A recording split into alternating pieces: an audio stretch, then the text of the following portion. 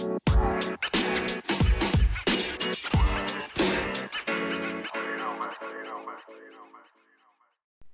hello, friends and family. You're tuning into Every Day is a Saturday. I'm your host, Brian Roof. Hey, I'm super excited for today's episode. It's my first interview ever, first guest on my show, and believe it or not, he's in the Navy. I bet you guys thought it was going to be a Marine, didn't you?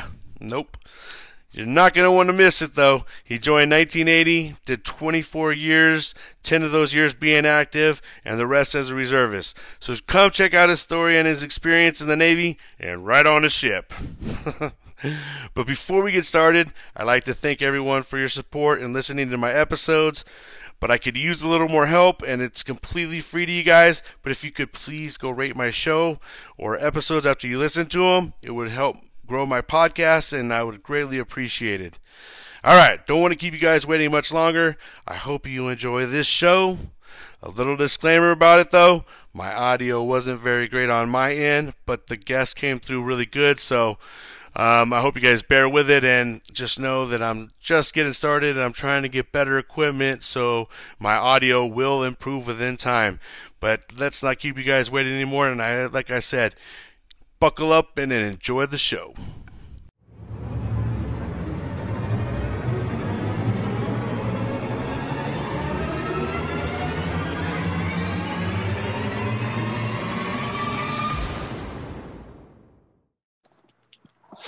All right, friends and fam, we got our first guest on the show. Finally, someone to talk to. Chris Altieri, how are you doing? Hey, I'm doing pretty good, Brian. How you been? Oh, great. I really appreciate you taking the time out to come on the show, man. My pleasure. My pleasure. All right. We're going to go ahead and get right into it and not waste much more time. But what branch of service were you in? United States Navy. Nice. All right. So how long did you serve? Approximately 24 years. Approximately 10 years active. The rest has all been reserves. Basically, at this point, I'm still associated somewhat. Okay, so what rank were you when you got out? I got out as an E6, or as we like to say, petty officer first class. Okay, Sounds so in the Navy, that is you guys are staff NCO at that point, right? Absolutely.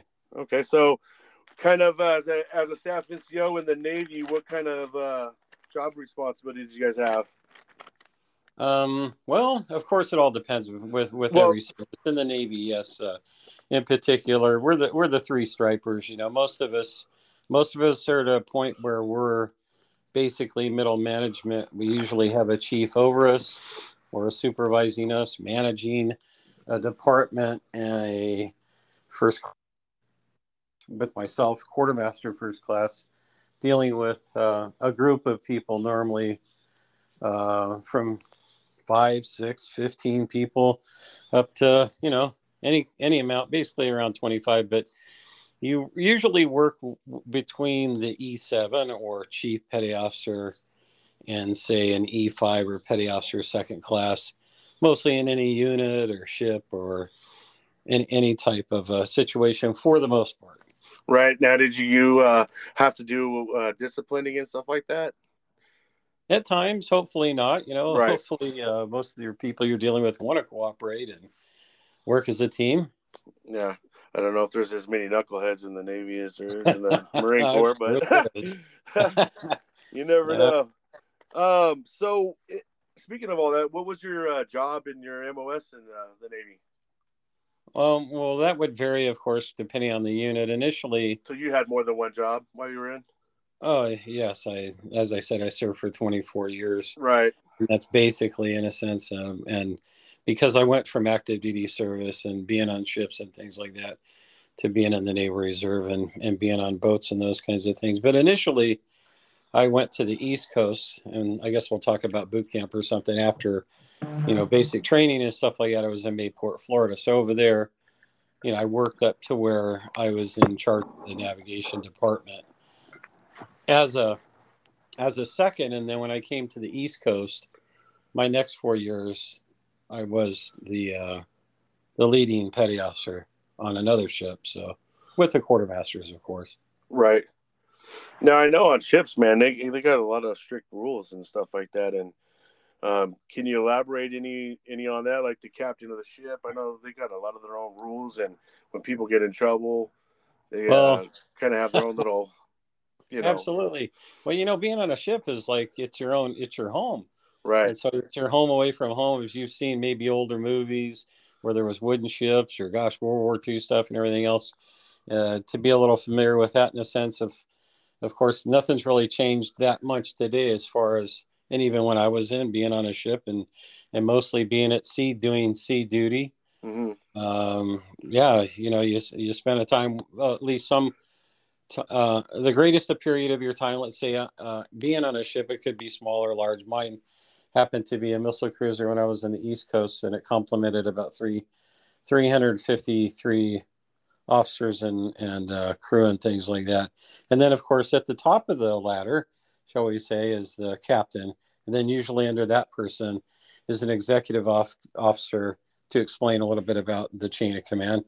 Captain, executive officer, and then of course there was officers in different types of departments.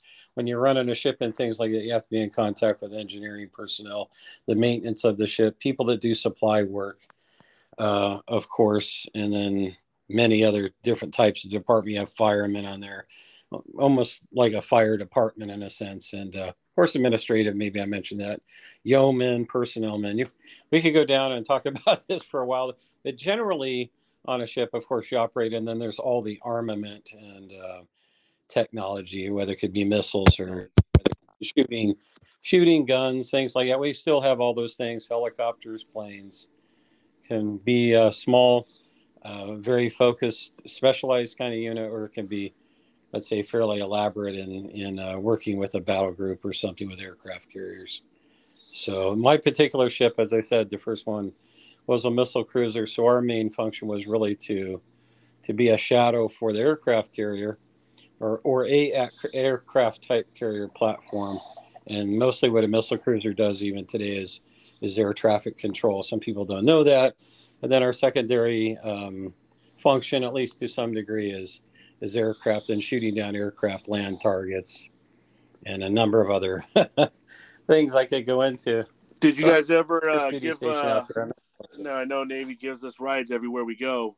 Did you ever have any Marines attached with you guys or on your ship? Because I didn't go on very many ships during my time. I Sure. went on the Pearl Harbor and did an exercise out there. And the ship that I was on, there was the different decks were colored certain ways. Like there was the blue decks, which were only Navy, and only Navy can go on the those ones. And then there was a green deck, which was kind of a neutral area where Marines and Navy were allowed to go, and then there was a red deck, which was, I guess, primarily for the Marines to kind of be in their own area. You're But they probably didn't talking really about, want our ass around the whole ship. You know what I mean? yeah, well, sure. I'm I'm really fortunate. As I said, I was speaking in one unit that I was on when I began, and things like that. I'm really fortunate I was able to be on an amphibious ship like you're talking about. You're probably talking about an LHA maybe landing. Yeah, because we did take LCACs and we did a whole amphibious landing Yeah, and stuff like that when we did it. So you're yeah. probably right. Yeah. So I was on the East Coast. I ended up on an old ship called the USS Alamo. It was originally launched in about 1958. It was even older vessel than the other one that I was on. But this is a time period. I was in the Reagan Navy as far as going to sea and stuff like that initially. And then I ended up being different, involved in other units, as I kind of hinted here. But yeah, it's a very interesting and unique operation being on a ship, and it's got its good points and bad points. Mostly, some of the best things are is you always have each other. You're working as a team. Everybody gets to know each other at the same time.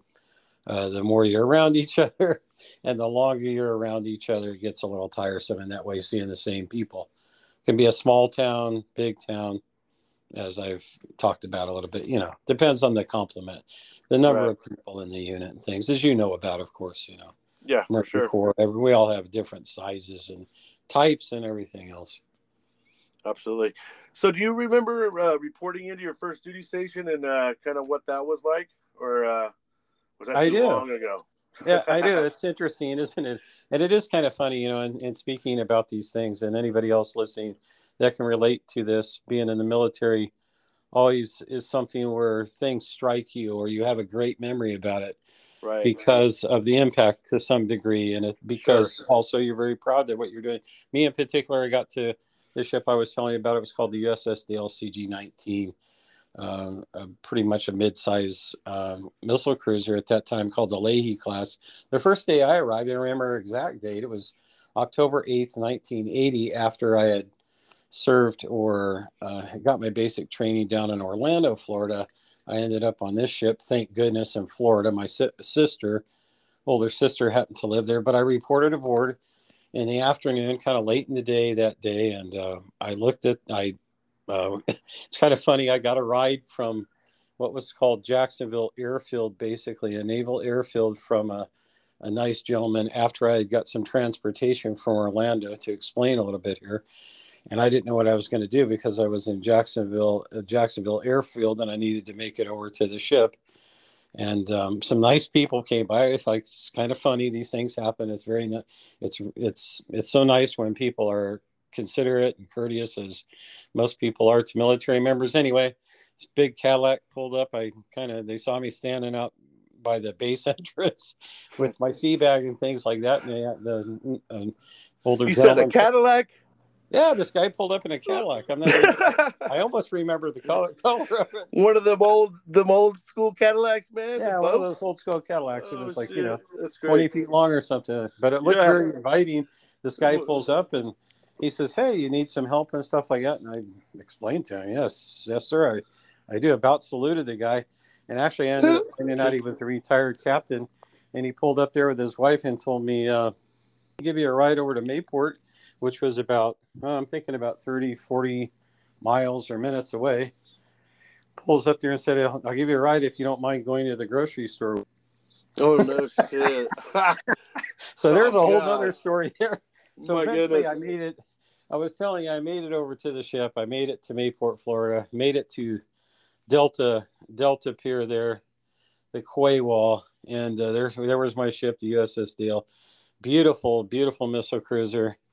And I just couldn't be happier. I was so glad I got a good ship, a nice, pretty strong ship with missiles on both ends of it and things like that. I think it was a Wednesday afternoon, and pretty inhibited in a sense. And then, of course, you walk up on a ship, they got the gangplank or the brows, some people at least going to relate to that. And you walk up there and there's a place called the quarterdeck, as you know about also in the Navy, Marine Corps. We get punished on our quarterdecks. What's that? That's what our quarterdecks uses for punishment. Yeah. Well, every quarterdeck usually, especially on a ship or any unit or a gate, even that's basically our kind of like a gate with the ship, is you have to be reviewed and things like that. And I presented my orders, and the officer of the deck, the person in charge there, took it. And he ended up being this African American guy. I got to know him really good because his compartment or place that he slept was pretty close to where I slept. And he ended up being almost like a mentor to me because he was fairly close in my unit as to where we bunked and things like that. But he was just a really nice guy, that first class petty officer, another guy that taught me a lot about the ship and how things operate and everything. Because you don't really know much. You know what you've been taught in boot camp, of course, which usually when you get to your unit, it's different. So no, and I imagine that was that probably your first time ever really being on a ship or seeing a ship at that age, or have you been around ships? Having grown up here, I think like yourself, at least you go down to the ocean and things like that. Right. But I got some of my information from watching some of those good videos and things like that they had back on the VHS stuff at the recruiter's office. yeah. Those that know what VHS is still. Some people don't even know what that is anymore. Hey, that's true. Tape. That's great. So, so what was your first duty station like? Did you like it? Were you, did you feel at home? I mean, well, yeah, I did actually. When I boarded the ship on that fateful day, and on that great day, when I got aboard and things like that, the ship itself was supposed to be going to New York. So even at that point, again, I was like elated. I was really happy. Wow, we're going to New York City, because up there at that period of time was October. I think they were having Fleet Week up there. We were supposed to go. To make a long story short, the ship had a problem with a bearing, a big, huge bearing that holds the shaft that goes to the propeller, this kind of thing, called a Kingsbury thrust bearing. Anyway, it had these issues and things like that. But yes, I was very happy in the beginning. Then we weren't going to go. I was a little disappointed initially, but then I got to know all about the ship, this big, huge engineering feat, which is what ships are. And like we were talking about, the equipment that you've had, whether it be tanks or different types of heavy equipment, they're just marvelous. And we have a lot to be proud of when we are involved directly with those kinds of. Anyway, so I was really happy about that. Just beautiful piece of engineering, and people showed me a lot about the ship, how it operated, the boiler rooms back then on that particular ship. It had boilers and a lot of generators and these kinds of things. So I thought as a quartermaster doing navigation, I wasn't really thinking about all these other things that I would learn. But yes, I thoroughly enjoyed it. We went all kinds of places, including the Caribbean Sea. Yeah, I know that's one of the big benefits for being a seaman is you guys get to do a lot of traveling and stuff like that. So, and I know every once in a while we got to, hitch a ride and go do something cool. Like I told you, I really like being on the Alamo. We carried a complement of you guys, the Marines, and like we call them the trees and things like that, the dead cargo and things. But all those all that funny stuff like that. Just to throw this up there right away, of course, most of that it's such a great way that we interact and give each other a hard time and everything. But mostly out of love, this grows us so much closer, as absolutely. members. Yeah. Busting each other's balls is all part of it. Yeah, right. You know what I mean? It's just part of the game, man. And like I said, it grows. It grows relationships. So, anyways, did you do any kind of special activities or sports inside or outside of the military while you were in, or did you just kind of stick mainly into doing your duty? I didn't really participate very much with extracurricular activities in relation to any unit that I was attached to at any certain time. When you get off a ship and things like that, and you are on dry land, shall we say, and for a period of time, especially when it's a period of time when the ship is going to be sitting next to the dock for a while, it's good to participate in the baseball and softball leagues and stuff like that. So I did a little bit of that myself. For me, really, I went to the gym quite a bit. A lot of my friends did, and so stuff like that. One thing I did actually participate in, it's interesting you asked that I recall now, and I thought it would be really fun, was called hot dog boxing. Okay, yeah. You might have heard of that. I don't know. It's I had never heard of that. Out there on the East Coast, at least, in some places, they would have an organization of different units and people that wanted to be involved with boxing, and all it really ended up being would be a 3-round fight, a 3-round boxing match with whomever that they put you up against, and then it would go on for a period of, I think it was about 6 weeks, where you would meet different opponents and things like that. Well, the cut to the chase. Again, as I got involved, I had a total of 2 fights. My first one, I had to train for quite a while. I thought this would be something maybe I could excel at or be, interesting and fun, of course. So my first fight went fairly well. Like I say, it's only 3 rounds. You train for a long time. I didn't have a lot of training in boxing and stuff like that, but I did pretty good. And you have to wear headgear. They give you a little bit of heavier headgear, heavier gloves and things like that, so you don't hurt each other. And that went fairly well. And then the second one, the second boxing match I got, I think the first one, we basically broke even. I think I won that bout. And then the second one, the guy just took it to me. Obviously, I didn't know what I was doing. I think by the second round, I was getting hit so much on the top of my head that I said, that's enough, pretty much. And I think I left there in that evening. Locker room. like it took hours to recover.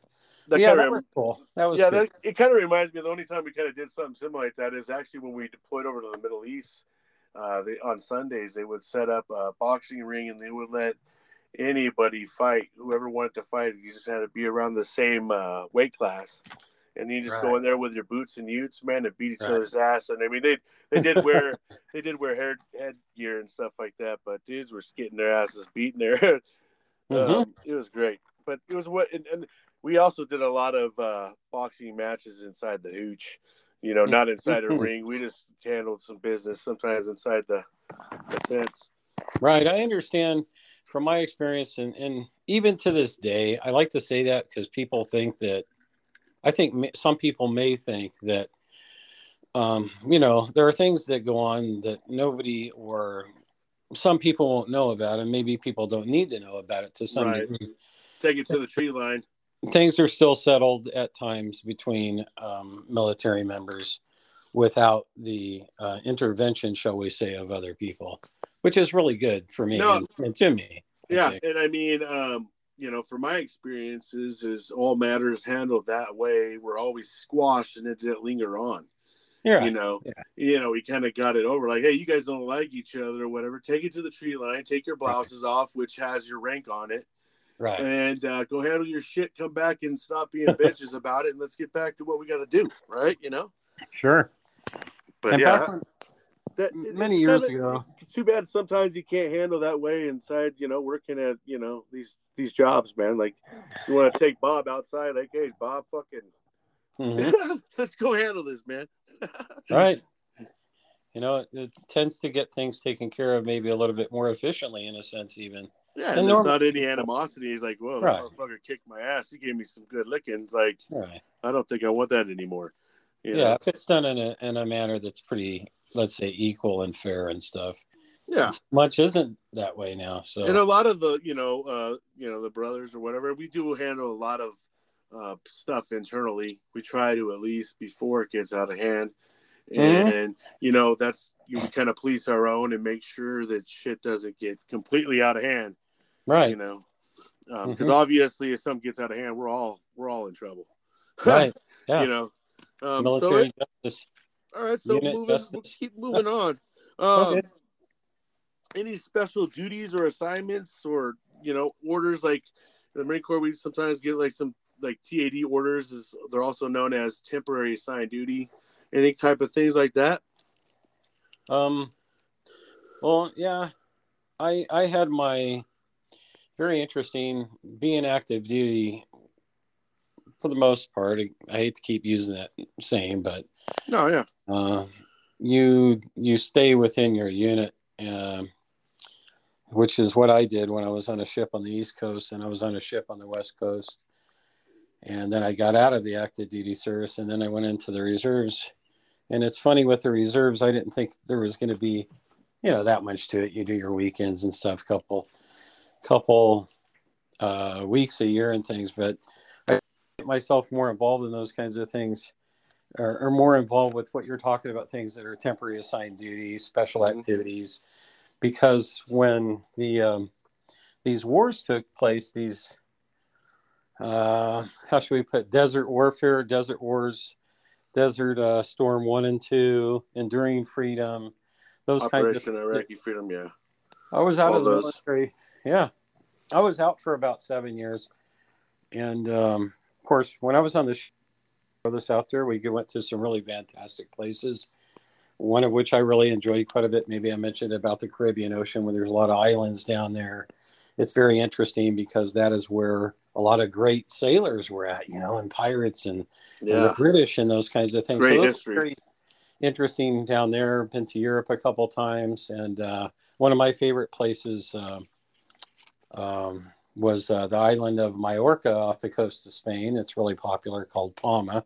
As far as, let's say, Liberty time or being off the ship and things like that, there's a lot of great and fun places to be. Barcelona, Spain's another one that was a lot of fun. But a lot of the islands that you end up going to, I went as far south and down into Africa, down into Mombasa. That's as far south as I've been. Wow. Getting back to kind of what I was saying, that's more would be more of something that would have different types of things going on as a Naval Reserve. As I said, I didn't expect it to. I rejoined the Navy after getting out. Basically in 1990, I rejoined the Navy several years later. So I was back in the Navy in 1995, at the end of 1995 with the Naval Reserve, which is when a lot of when the wars were going on in the deserts and things like that. So that brought up some special duties and things like that where I would be attached to, or you could sign up in the Naval Reserves to be sent somewhere. Nice. Basically, I never had to go to the desert. I went there not really wanting to. Let's say ended up there for a little period of time, but really one of the things that I did that I'm very proud of is that we were sent at one time to the Philippines. I was in a unit over here on the West Coast, and we were sent to the Philippines for a fairly confidential mission or assignment. I happened to be attached to a boat at that time, mm-hmm. and we went with some people that were from the amphibious base, special warfare personnel, and some units down there, and dropped off somewhere in the Philippines to open up an old World War II airfield out there. And that was very interesting because we didn't know where we were going. We didn't know where we would end up exactly, most of us anyway. And it ended up being something where there was some activities that took place that, let's say, completely obliterated some of these nasty people they call terrorists. Mm-hmm. And I never really myself had to be involved directly with that, nor have I ever had to do that, but be a part of that, to be a part of these people. And I put it in this way, very special people, very great Americans that do these kinds of things called Navy SEALs and Green Berets and things like that. They're all just, you special forces. Yeah, you have your special forces people. The badasses, too. Force Recon. Yeah, all those people that I've been involved with or run into and things like that. I have to say they're just some of the best people you'll ever know. They're special kind of people. Yeah, special kinds of individuals, man. They're the mentality. They're smart. They're physically fit. Yeah, I mean, it's son of a bitch, man. They're Captain America. That's right. And their attitude, it's to overcome. You never know. A lot of times when you talk to them, they don't sit there and brag about themselves. Completely humble. Some of the coolest guys. I've got to meet some of them too. Right, most of us, I say that's why it's a little difficult when you say something special. At least for me, I'm not special. I maybe like yourself to serve your country humbly is probably one of the greatest. I don't want to say attributes. It's something you can do for your country like that. It's a privilege in a sense. That's the word I was looking for. It's almost like a privilege to be able to do that. Some people may not look at it that way, but I certainly always have.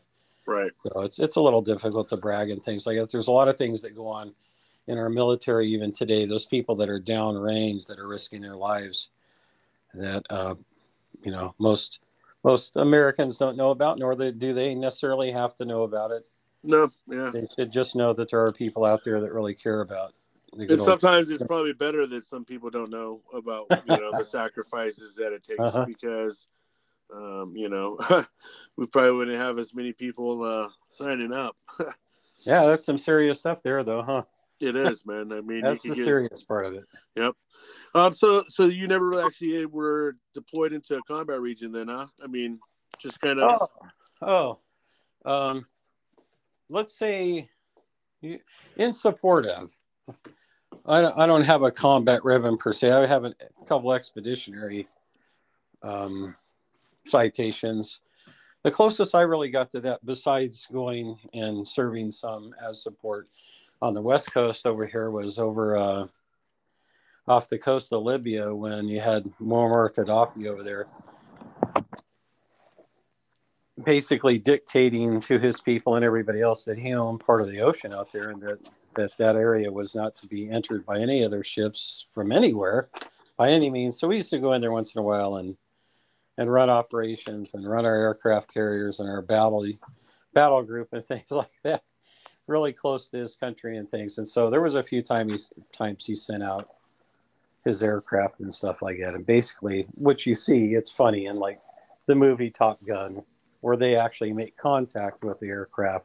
Most of that would go on and went on for periods of time. Again, the 80s, because of fools like that, shall we say, they would be challenged and they would run away because they knew they would end up being destroyed, would end up being, obliterated in a sense. I was in the Navy also during a period of time when, and you might remember when the barracks were blowing up. Of course, it's probably over there in Beirut. Right. We were over there off the coast during that period of time. But most of what I did, thankfully, and, I'm glad I don't have to brag about or talk about some of those things where people actually were having a lot of casualties, people being killed around you and things like that. I'm very thankful for that. Yeah, no, it's deployment is it's rough on many levels, and people have no idea. I mean, movies only show you so much.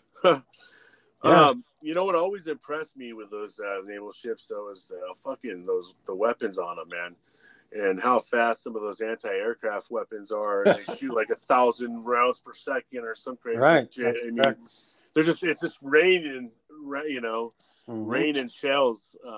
But I've always was impressed when I was on the ship with all the weaponry and how the technology is on those ships, man. It's like, it is literally a town within itself, chow halls, infirmary, places to go work out, some could be quite large, cool. Like the one that you might have been on, or the LHAs, like out of San Diego, the Tarawa.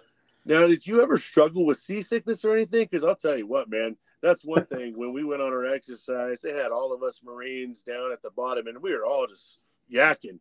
And we were basically living in the infirmary asking the doc for some Dramamine, man. And how was your sea legs? Well, I feel for you there. I have to say this comment right off that I feel for, at least a third of the people on a ship, most of the time when you initially go out or whatever, if there happen to be people that are, let's say, visiting or they're attached to your unit or something like that, about a third of those people would get sick because, of course, the motion and all. I never really got sick. I was, again, I'd been attached to my first ship, and when you're on the ship, you're living basically right there in the basin or in the harbor, and the ship's pretty much moving the whole time. So I lived on the ship, on both the ships I was on for periods of time. And then we had to strap ourselves in the racks, man, and the coffins we slept in. We had to have a strap. And I remember at night, man, you can hear the chairs. Yeah. If we didn't, you had to strap. You were supposed to strap everything up before you hit the rack. But if you didn't, man, you could hear those chairs and the tables just hitting everything back and forth and trying to get out of your rack at that time. You're sliding. It is no joke, man. Those rough seas is no joke.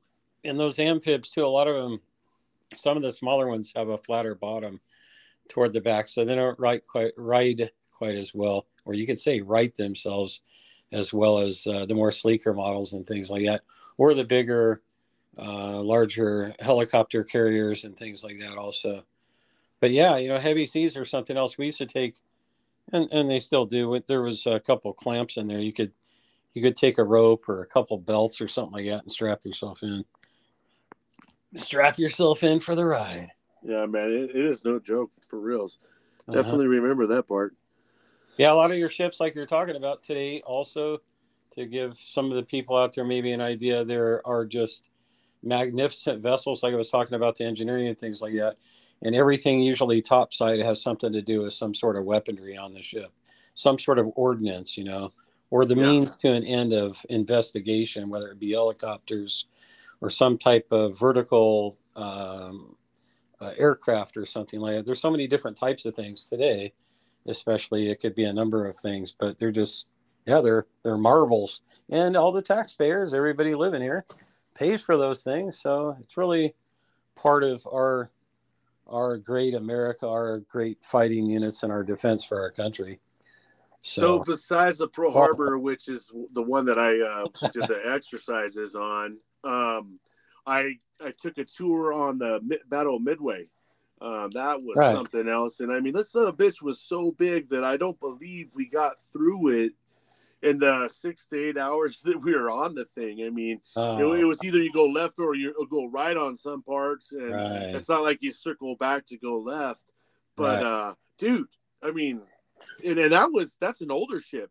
The ships they're making today are super impressive with their technology. And I mean, the other thing that was kind of crazy is I saw up there when we went up to visit that the Battle of Midway is up on the, I guess, like the deck where the captains are. They're sitting there writing backwards on this board and stuff like that. And I mean, it's impressive that those guys learn how to write backwards and everything. So the guy on the other side of the glass could be reading what they're putting on the board.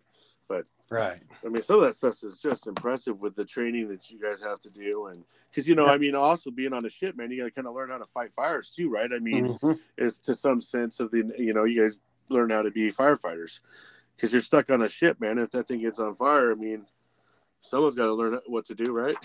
Oh, absolutely. And it's one thing too, when I was on a couple of ships and you learn all that kinds of stuff, all those kinds of things. And a lot of that comes down to some general basic stuff about ships. It's all about compartmentalization or compartmentation, where things are divided up. And so if the ship was to be hit by something, or if a ship was to, get a hole put in of course we're fighting battles or made to fight wars and things like that, or damaged in some sort of manner, then you can close different compartments and things like that to save the ship so that water only stays in certain parts of the ships and those kinds of things, which is why you have the hatchways and the scuttles and all those types of things. I was really fortunate to be stationed in San Diego and become part of a unit over there when I was in the reserves for a period of time where we would go out with ships, and they call it rough tray or refresher training. Maybe you've heard of that. They've probably been through some sort of refresher trainings. We did it in Guantanamo Bay for a period of time. This is another little story, but we were down in Guantanamo Bay. This is different than San Diego. Mm-hmm. What I'm saying is all the units on the East Coast being ships would go to Guantanamo Bay. If you're in San Diego, you did refresher training there in the harbor, in San Diego Harbor, then out there by Point Loma and stuff like that, where they would run you through a lot of different drills and speaking to or about what you're saying and training and the complications or complexity of ships and things, where they would teach you all about when to open and close, how to use different weapons and all the ordnance that I've kind of indicated about, and of course the engineering, no matter what sort of damage, battle casualty you might take on a ship or something like that. On the ship there, like I told you, was amphibious down in San Diego. Of course, down in San Diego here on the West Coast, that's their largest naval base down there, and it's got probably 13 piers, and I'm sure still today that there's approximately 25 units, 25 ships probably attached down there. But yeah, they do a lot of different types of training. I was really glad to be able to belong to a unit for a period of time and help train those people. So that was one way. I talk about 2 ships, but I've probably been on 20 different ships and doing some training down there and being able to be on all different types of ships. And what I did at least was navigation and things like that. So we would go all through all the different types of navigation and things like that, shipboard navigation. Now things are so technical. People like me are those people that they're still quartermasters. There's no more. One of the those people I used to train with also were signalmen that worked on signal bridge of a ship. That's where I would call ship control, where I would mainly work a long time ago, or back when attached to units as a ship. But we would go out and teach people how to do a lot of different types of navigation. So I was another really thing to be fortunate about, to be exposed to that kind of stuff and work with really great people that were excellent at that kind of stuff. I got pretty good at it myself, no doubt. That's awesome. But yeah, San Diego Harbor down there, man, that's beautiful. Good time. Yeah, I love San Diego and Coronado Bay and all that. It's just absolutely something neat. It's we could talk about that for an hour or two. Absolutely. Something that I learned about that is that bridge over Coronado Bay. If it was ever to get knocked down, it actually floats so the ships can get through there, because obviously there's a lot of ships docked, and if they knocked that bridge out or something, it would stop them. But I thought that was pretty cool. I was like, wow, holy crap, man. There's some really amazing stuff. That's what information on the military and things. It's a lot of stuff that we just don't get, as a general population, you don't really get that. You just walk in by, you see a bridge, you don't think much of it. And then you learn like, oh, wow, that thing can float if it got knocked out. Damn, that's pretty cool. And you get little tidbits of that. Like just, like when we went to Coronado Bay, they were super informative and very, they kind of teach us things and things that we didn't familiar with, so I loved hanging out on the Navy ship for a little bit. But in your you did 24 years in that amount of time. What do you say was like your absolute favorite part about being in the Navy? Well, one part, I'll try to keep it brief too. I mean, sure. No, you're good. But some of the stuff that's really interesting, of course, and fun, basically is just being a sailor, just basically living and working on a ship. That's not appealing to a lot of people. For me, it worked out really well. I liked being on the West Coast when I was a young kid, going to the beach. So for me, a lot of that stuff was really neat. It was neat being able to go to a lot of different places. So for me to be part of the United States Navy, the greatest Navy in the world, during a period of time when Ronald Reagan was the president and they were building ships, all that kind of stuff there, it was unbelievable. It was just unbelievable. There was money being thrown at a lot of stuff, and we had great equipment and stuff like that. Other than that, to say what was maybe one of the best things or most exciting things I ever did, I have to say one of the most exciting things for me personally that was to be as a quartermaster. We work on the bridge of the ship. I mentioned that, and did navigation. So that's where you're at. Another thing we did was we always took the ship's wheel, and back then they actually had ship's wheel, not these little small wheels that they have on a console or that. We had a ship's wheel that was like, let's see, 2 feet across or something like that. So we had to stand a watch at the ship's wheel. As a quartermaster doing special evolutions, we would steer the ship. So one time, to get to it, we were in the middle of the Indian Ocean having underway replenishment on the ship that I was on, the USS Dale, and I was steering because that was my job during that particular evolution, which was, again, underway replenishment, which means there's another ship next to you. You're attached to it by lines. You're actually attached to it by high lines, big metal cables, big steel cables. And so I'm steering and we're going along there and we're doing underway replenishment with USS America, this aircraft carrier. And so at the end of when you're doing underway replenishment, there will always be a drill. They always do a drill with everything. And of course, so then to do an emergency breakaway, it's called, and all the lines have to go back to whatever ship they belong to and everything is cleared. This always happens when you're done. So they went to emergency breakaway. That means you speed up. Both vessels speed up pretty fast. And the one that's breaking away, or the larger vessel in this case, which was the USS America, took off. It was right next to us on our port side of the left side of the ship. I was steering the ship. And here's this big aircraft carrier, not but about 500, 600, 700 feet away from me, taking off. And as it's clearing our ship over here on the left side, on the bow of the ship, I'm steering my ship going along there. And they start launching aircraft because we were going into the wind, which is another thing you do. But we're going into the wind to launch aircraft, and they start launching their aircraft. So at that time, there were these F-14 sitting on the deck, and they start taking off, and the sun's going down in front of me. So if you can imagine like this pink sky in front of you, you're a young man, about 22 years old at the time, I think, and you're watching these beautiful aircraft take off. And when they take off, when they get a little airborne, they clear the ship some, they hit their what's called afterburners. They kick those on, and there's these big red flames coming out of the back of an F-14. So that was probably, that is definitely up there as one of my greatest moments, my happiest, most proud moments being in the United States Navy, is watching the power, just the power of your there. And being not only watching it, man, it sounds like you get to feel the power. Shit. That's awesome, man. Cool. That's great. That's one thing, though. So what about your least favorite, you think? What was one of the least things that you liked about being in the Navy? Yeah. When I was over here on the West Coast in San Diego, I think we were out to sea one time for about 35 days, and some people say that's nothing. But for me, 35 days on the ocean, that's about as far as I had to go. Maybe it was like 38 days. No, I feel you, man. I did 2 weeks, and I was about losing my shit. Like, give me the fuck off here, man. How close can you get me? I'll swim. I'm telling you, the Pacific Ocean is huge, man. And we were out there doing a lot of operations at one time, and then we were steaming as an individual ship and stuff. And it gets pretty old. So you end up doing not seeing nothing for a while kind of starts to wear on you, man. You go outside and you just see blue, and it's a blue, like dark blue and a light blue. That's about one of these. So when you're out there a little bit too long or something like that.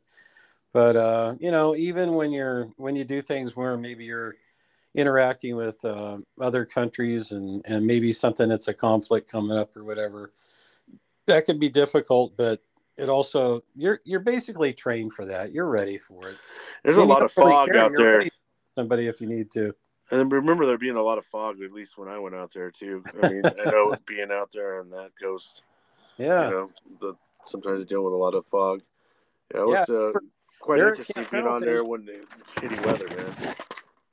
We used to drop off your lower the back end of the ship and drop off those LCACs? The LCACs? Well, those two, those were really something else. But those smaller, I don't know, that's not good that I can't remember that. Like the smaller, the hovercraft type deal? Yeah, that they took about 8 troops inside of those. Yeah. We did that quite a bit. I can't believe I don't recall that right off the top of my head. But that's a lot of fun too. Also, actually, when you do those operations, when you're headed into the coast and things like that, and we would work with you guys. And another thing is it's called JLOTS, Joint Logistics Over the Shore, is another one that was kind of interesting. Nice. Yeah. All right. Well, so we're getting ready to kind of end this show, but before we head off, I just wanted to. Is there any final good stories? Any moments? I mean, you got any good stories that involve Marines or anything like that? Oh, yeah. Well, I could tell you a story. I didn't know if you want me to save it for later or something like that. This will take about 5 minutes. It's probably the best story I've ever heard. I tell it myself. Well, I don't know anybody else did so, I guess, but I'm sure whoever's driving right now or whatever, listening, probably would love for another 5 more minutes. Okay. So. Like I say, I was in the Navy for quite a period of time. Right. It was a little bit different back then also. So when I mention a year like 1982, for some people that might seem like a long time ago. For me personally, I was 2 years old. It's like yesterday or whatever. I'll tell this story.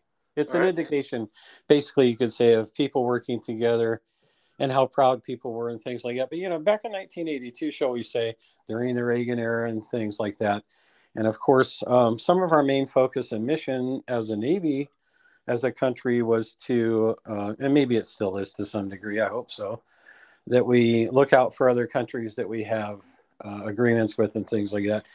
But to cut to it again, we were in Barcelona, Spain. We happened to be over there, and we'd done some operations. Of course, we did a lot of stuff in the Mediterranean Ocean, again, with a battle group. And so we had about four, maybe 5 ships that needed to pull into Barcelona, Spain. So we went ahead and did so. I was the aircraft carrier. We had a missile cruiser, an amphib, which was where the Marines came from. Also, a lot of Marines are attached to, but some are attached to an aircraft carrier.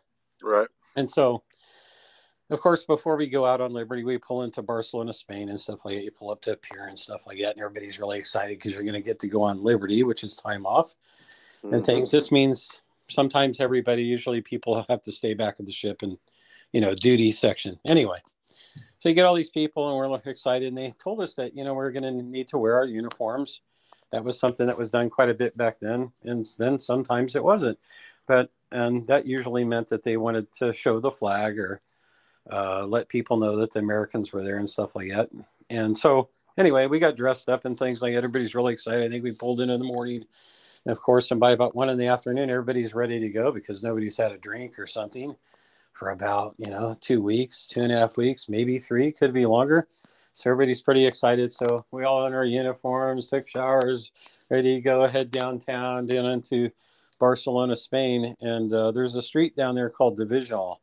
It's like the main street and in the center of town. And it's actually the place where I believe Christopher Columbus came back to, if I'm not mistaken. I don't recall. He either left from Barcelona, Spain, or he came back to Barcelona, Spain. So there's this big, huge statue of Christopher Columbus there. It's really cool and everything. And we're all happy and proud. And Spain's cool anyway. Spain's a great country. Always has been. I have heard that. Yeah, they're really cool, and fact is, being American, we're exposed to a lot of Spanish. So some of the words a lot of people would understand or people would be Spanish or Hispanic. And so we got along pretty good. Everybody, sometimes when you go to places like that, military isn't welcome as much, but they welcomed us very well there. So anyway, to get into the story, we go down the street and everybody starts, hey, of course, the first thing you want to do is dash in somewhere, dive in somewhere and get a drink. Can't wait to have a beer and things like that. So everybody starts drinking, bellying up to the bar and, talking and, starting to have a good time and things like that. And it hadn't been about 2 hours. Now, some people might think that's a while, but, 2.5, 3 hours, we're just basically getting started. So there's all these Navy guys off the ship in their uniforms and their ties, their blue ties, their white uniforms and stuff. And then there's the Marine Corps dudes, wearing their uniforms and stuff and looking all badass. That's right. We're all, we're hanging out together, we're kind of, everybody's a little bit, edgy and stuff like that, even with each other. That badass. Happens. But then we start kind of getting to know each other, a few beers down, a couple shots here and there. And people are kind of easing into things. And then all of a sudden, like I said, it wasn't even that long that we were on Liberty. It was getting into the evening. It was about 5, 6, 7, about 7 in the afternoon, late in the afternoon and stuff like that. And we knew that down the street at the end of the street, now this is a street that's got bars on both sides type thing, kind of European with the tables outside. Maybe people can picture that at times. And, old buildings and everything, some British pubs and some other things mixed in there, as there almost always was. So you got all these Navy and Marine Corps dudes. And down at the very end of the street, we knew we've been told by Shore Patrol military police to be careful and don't go down that way because there's socialist protesters down there. And you know what? They were all wearing red and stuff. And because we saw them down there and there was a megaphone way down at the end. It's probably half a mile away. Anyway, whatever. Screw them. We're not going to deal with those guys. We're having a good time and stuff. And some guys came running in. The Shore Patrol guys, military police came in and they said, well, you guys are going to have to wrap it up. And we're like, what do you mean by that? Oh, the socialists. They're coming down the street. The protesters are coming. And everybody's kind of looking at each other. We're like, F that, I'm just having another beer. Okay, thanks. And let these so everybody kind of something to me. And of course, we're kind of, getting muscled up a little bit, and who the hell do those guys think they are? And I don't care if they come down here. I'm not leaving unless the Marine Corps guys are leaving. I'm not going to leave my beer for those fucking guys and that kind of shit. You know what I mean? Yeah. We cuss a little bit. I know we got a family program. No, man, this is explicit. Don't worry. So we're sitting there, and the Shore Patrol came in. They said their piece and everything like that, and they wanted everybody to leave and get on they had buses or something like that. So a few people left, but for the most part, we kind of stayed there, and then we could hear some noise and stuff like that. Apparently, there were some people coming down the street. These socialists were coming, I guess, to disturb our good time. Well, and then the Shore Patrol came back again, and shoot, people were drinking more beer and everything like that, because if we're going to have to leave, we're, we want to get our fill a little bit, so the money's crossing the bar there and stuff, and the beers and everything are still coming, and this noise is coming down the street. And basically it got to the point where everybody kind of told the Shore Patrol, look, we're not going anywhere. Let them come. Yeah. And they're all wearing red too. So what we started doing, so then it was amazing. It was really a good time. It was a lot of fun in a bad sort of way. So all these Marine Corps dudes, these Navy sailors and stuff, everybody kind of walks out onto the edge of the sidewalk with our beers and drinks and everything, and we looked at each other. I mean, you're talking about 100, 250 people, 250 members, not just standing there. We just stood there like, bring it. And shit. Basically they were taught, we didn't do anything. We have to keep the peace, right? We didn't do anything in the beginning. And they're starting to toss tables, and these owners, these people that own these establishments, they're pissed too, because now they have all this business and the business is getting ready to leave. And they're like, you guys can't go. And we don't want to go. So basically we didn't go. And then a big fight ensued. tables were getting knocked off on both sides of the street of these friggin' protesters coming down the street with their signs and their megaphone and sticks now and stuff like that. So then basically, your military people, we took our steps forward and stuff like that. I wasn't exactly in the front, but I know there started being things thrown like beer bottles and anything people could get their hands on into these other people. And let's say it was a little bit protracted on it. We didn't go full force into them because I think we might have killed some people and stuff, but we had to get back, and nobody wanted to not be able to go on liberty the next day. Yeah, man. But no. Basically, they're the ones that destroyed a lot of stuff. And the whole ship would have been punished. Oh, it was great though. Marine Corps and sailors, Navy, yeah, with their fists in the air, and we did it.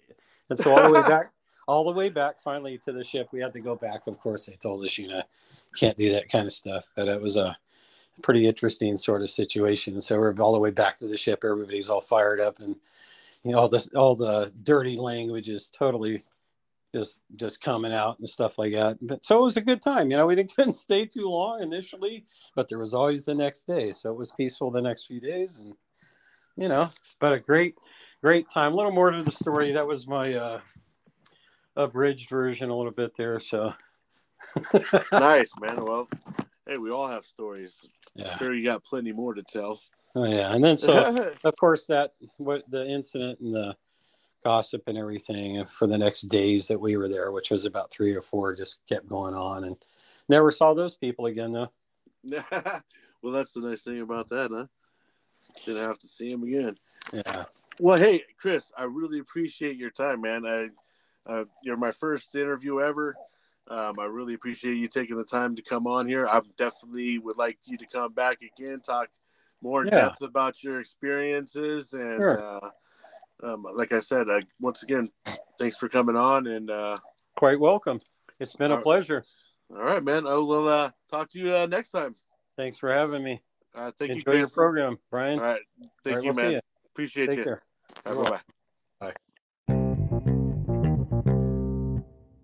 Well, that concludes today's episode.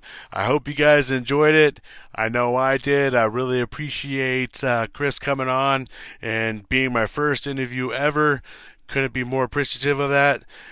There's going to be more. I have upcoming guests coming on. My next guest is going to be a SASR in the Marine Corps. Not going to want to miss that show. And hey, check it out. If you guys could really help me out by liking the shows after you listen to them, or even sharing it out with your friends. It doesn't cost anything. If you're liking it, please like the show and show a little bit of support that way. It would be awesome and greatly appreciated. But once again, you're listening to Every Day's a Saturday with me, myself, and I, Brian Roof. I'm out.